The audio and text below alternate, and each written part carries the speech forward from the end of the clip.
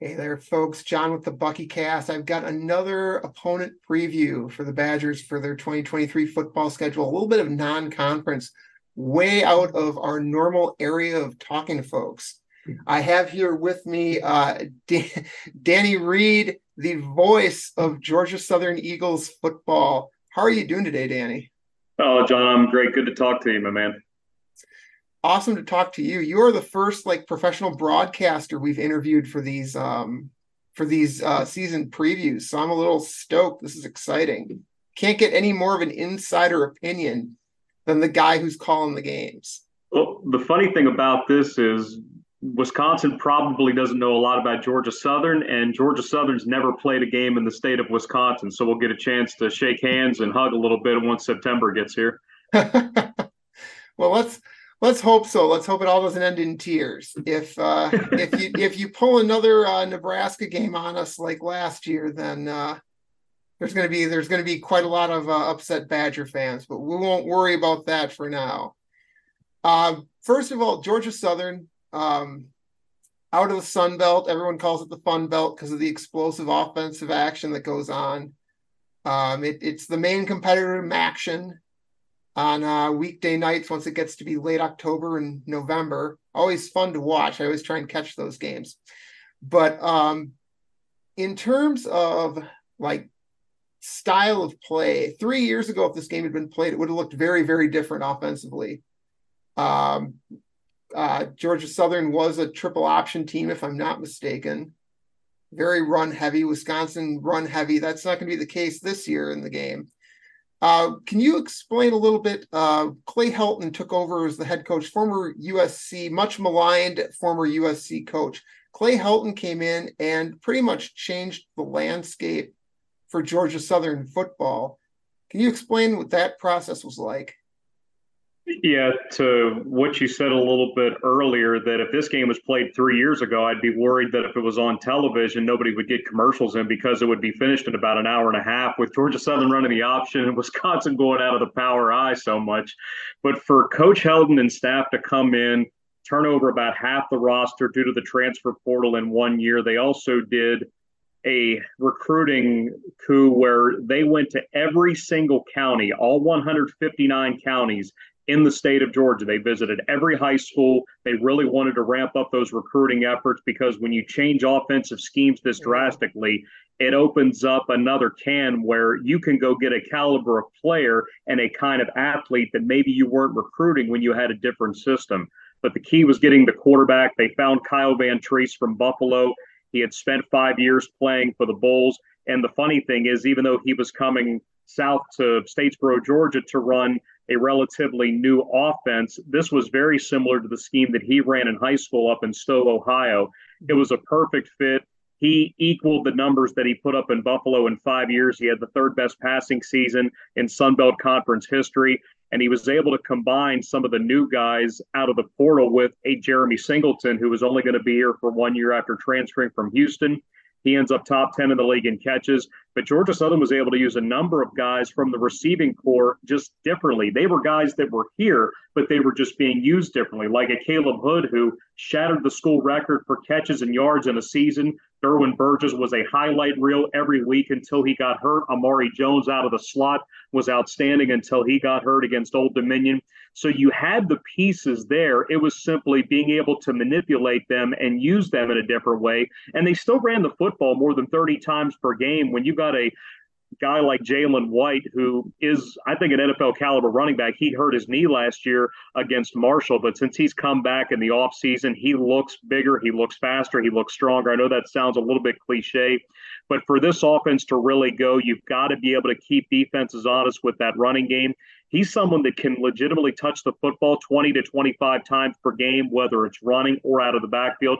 He had 22 catches last year. We only had one reception combined his first 2 seasons. But the fact that they built up the depth that they have at the skill position, bringing in a Davis Brin and a J.C. French to battle it out at quarterback to try to expand the offense a little bit more. And you got three starters back on the offensive line, which includes a seventh-year tackle in Brian Miller and a first-team all-league guy in Khalil Crowder. So even though there are some pieces that are different, the base and the philosophy that was installed last year was really successful. And you just hope that this year things continue to improve. And maybe we see this offense do some things where they only scratched the surface in some areas last year.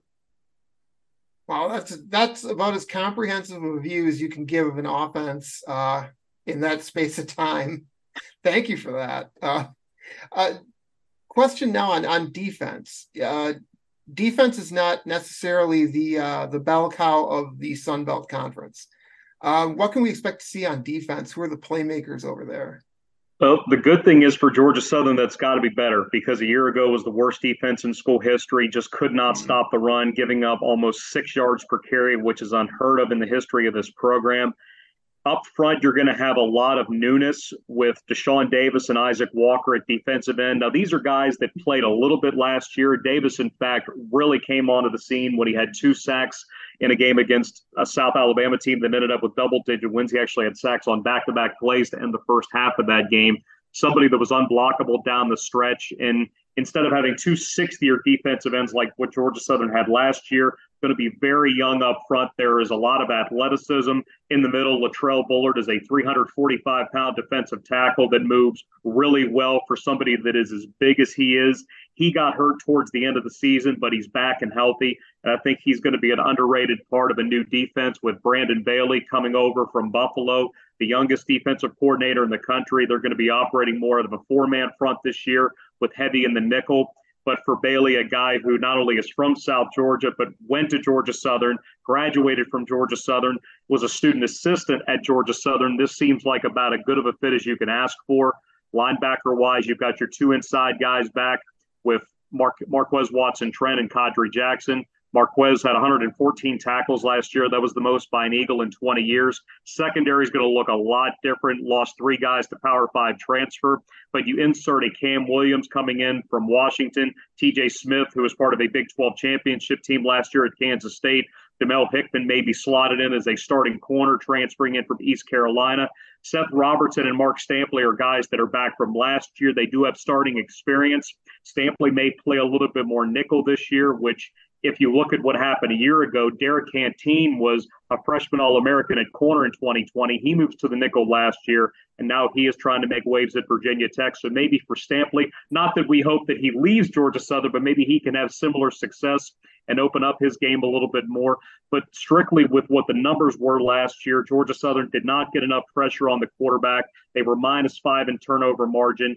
That's a big emphasis for Buffalo. They were number 7 in turnovers forced in the country last year, but it all starts with the ability to get pressure on the opposing quarterback. Let your athletes make plays with that front 4, and then the back 7, just put them in the right position where you can get the ball right back to the offense. Yeah, the transfer portal taketh and it giveth away as well. So I always thought that was the nice part about the transfer portal. It's like you're going to lose some good players, but there are good players stuck on Power 5 teams that are willing to go down a level and make a name for themselves. It definitely sounds like what's going on at Georgia Southern. So in terms of a record, I know they made it to a bowl game last season. Is this team going to be a bowl team, do you think? Sure hope so. I mean, a year ago, the idea of a 3-win team drastically changing on offense was there going to be improvement in year 1? And as we found out, in some ways, absolutely. Different offense, 3 wins. You mentioned already over Nebraska, beating a top 25 James Madison team, and then becoming bowl eligible by knocking off your arch rival in App State to end the season in double overtime at Paulson Stadium. One of the most thrilling moments in the history of the stadium.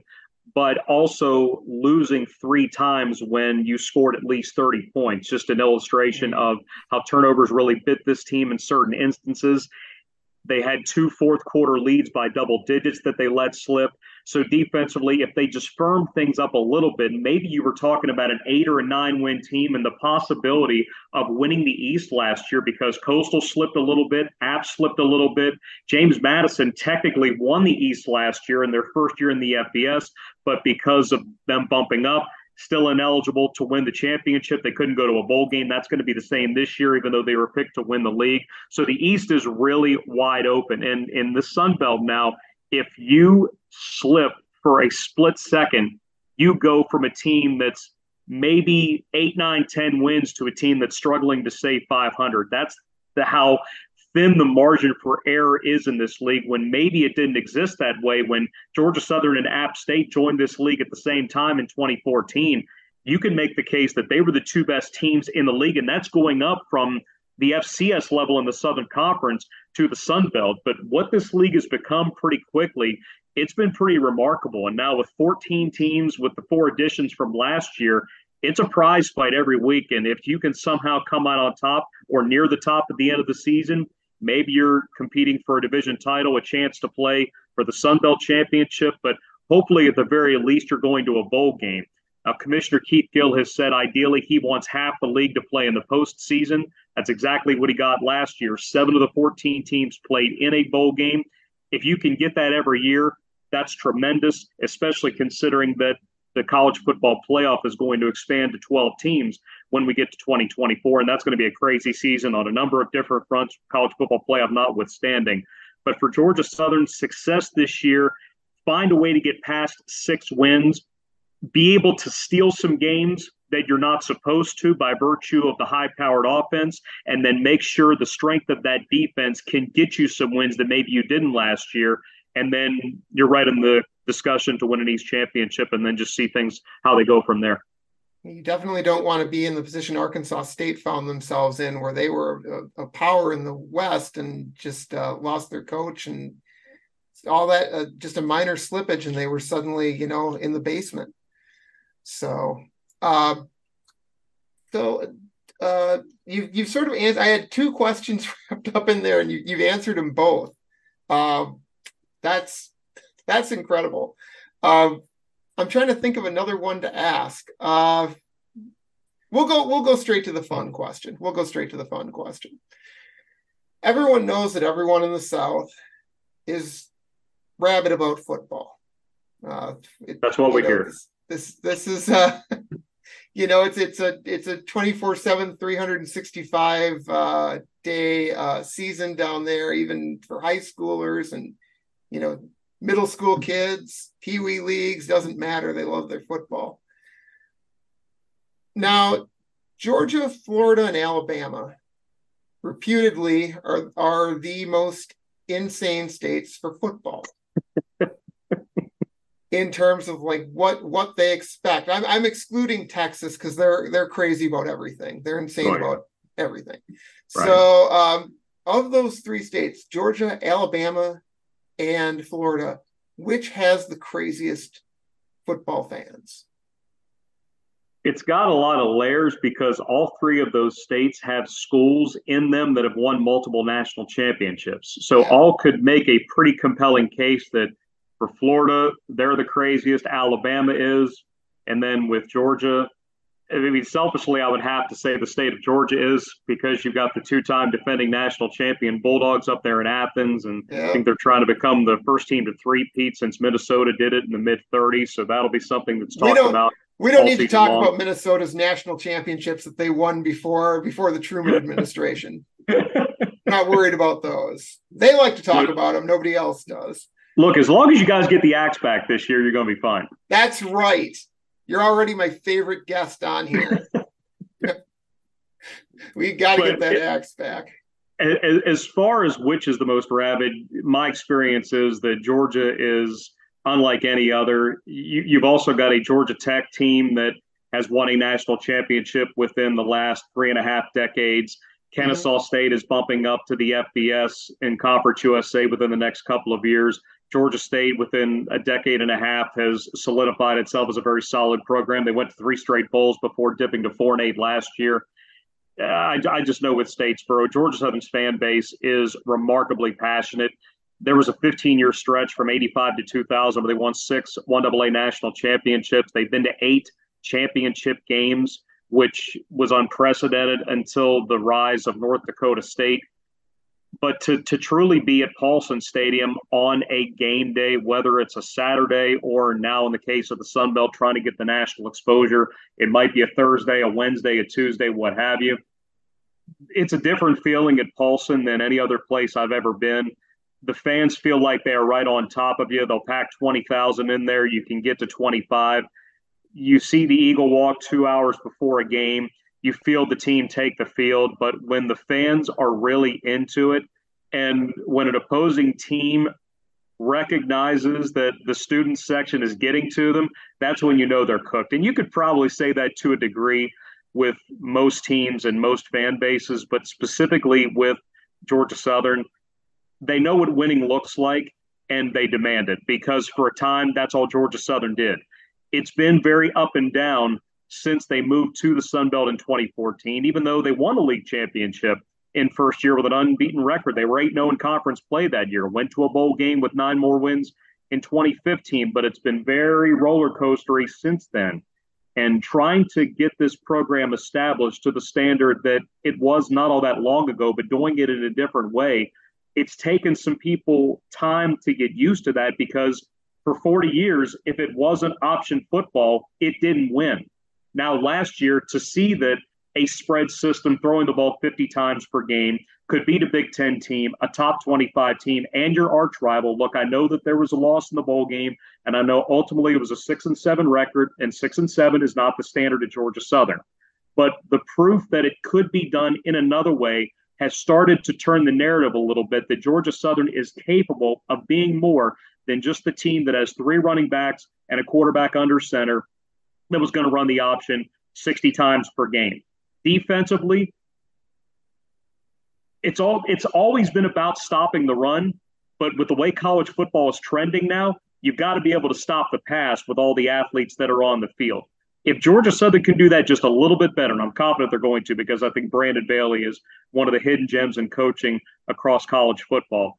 If Georgia Southern does that and the offense, even if they don't improve immensely, if they just have steady water, if they're able to not take a step back, it's a team that's, one, going to win at least 8 games, going to get back to the postseason, but it's also going to have the fan base and the passion that everybody expects from a Georgia Southern. Wow. That neatly summarizes the way Wisconsin fans are feeling about their team going into this next season. It's a radical change. And I'm curious, I hope that we have as much, if not more, success in our conversion to a new offensive system as Georgia Southern did for your team. I mean, it at least got them back to a bowl game, which I'm sure was the ultimate goal. Yeah, simply having the portal now, because if you didn't have the portal, I think it'd be almost impossible to have that kind of turnover and have success right away, because usually you'd have to wait at least a year for guys to be eligible. But now knowing that you've got the ability to come in right away, despite it being a new place, guys know how to play, guys are athletes, and simply given them the chance to not have to be on scout team for a year and basically not be able to improve when it counts. Yeah, there is value about being on the scout team, which in some way the story changes a little bit, but being able to come in right away, have an impact like a Kyle Van Treese did last year, like a Davis Brin and a JC French are hopefully going to be able to this year. It's just the era of college football that we're in now, where a flip can happen quickly if you get the right players, you put them in the right position, and you get consistent buy-in. And Georgia Southern had that to a degree last year. They're just going to need to have it more so if they're going to take another step forward. Awesome. Well, all of my questions have been answered. I'm pretty sure that our fans are going to definitely find this informative, coming from a base where, everyone knows about the Sun Belt and the Fun Belt part, but they, the details of the rosters and what's going on within that conference. It's kind of a shame, but, there's so much noise out there in college football. It kind of crowds out the Sun Belt and the MAC. And, they wind up on Tuesday and Wednesday nights, trying to make a living. But as a true college football diehard, I can tell you that we thank the Sun Belt for having those games on and giving us something to do, on those cold October and November nights up here when you just want to sit down and watch some football. Well, keep in mind now, Big Ten's going to some Friday games this year too, so you're kind of jumping on that wagon as well. They are. They're not getting. In my opinion, they aren't getting very good Friday night games. But that's the nature of the beast now. television now runs the Big Ten. So we do what they tell us to do. Well, thanks so much for being on the podcast, Danny. Can you tell folks how they can tune in, how they can listen if someone wants to listen to you calling a Georgia Southern game? Yeah, you can go to our website, gseagles.com/watch. You can also find us on the Varsity Network app. Just search Georgia Southern Eagles Sports Network. All of our major sports are on there. And it's hard to believe we're this close to the start of another season, and we're not all that long away from coming up to Madison here in barely over a month. Yeah, yep. It'll definitely be an interesting experience if Georgia Southern fans make the trip up here. They're probably going to find out that they thought they were coming to an Arctic wasteland, and it turns out it's really, really hot in Wisconsin in the summertime. Look, if you just put a couple bags of cheese curds, nobody will say a word, and everybody will be happy. They'll be even happier if the Eagles win the game, but just make sure you give people some cheese curds. They'll be happy. Just have them wander up and down Regent and State streets. They'll find cheese curds in abundance. Along with anything else they want, bratwurst. You can get the whole Wisconsin experience up here. Oh, I'm on board with some of that. I can do some bratwurst. There you go. All right. Thank you so much, sir. You got it, buddy. All right, folks. John from the BuckyCast saying, peace out, people.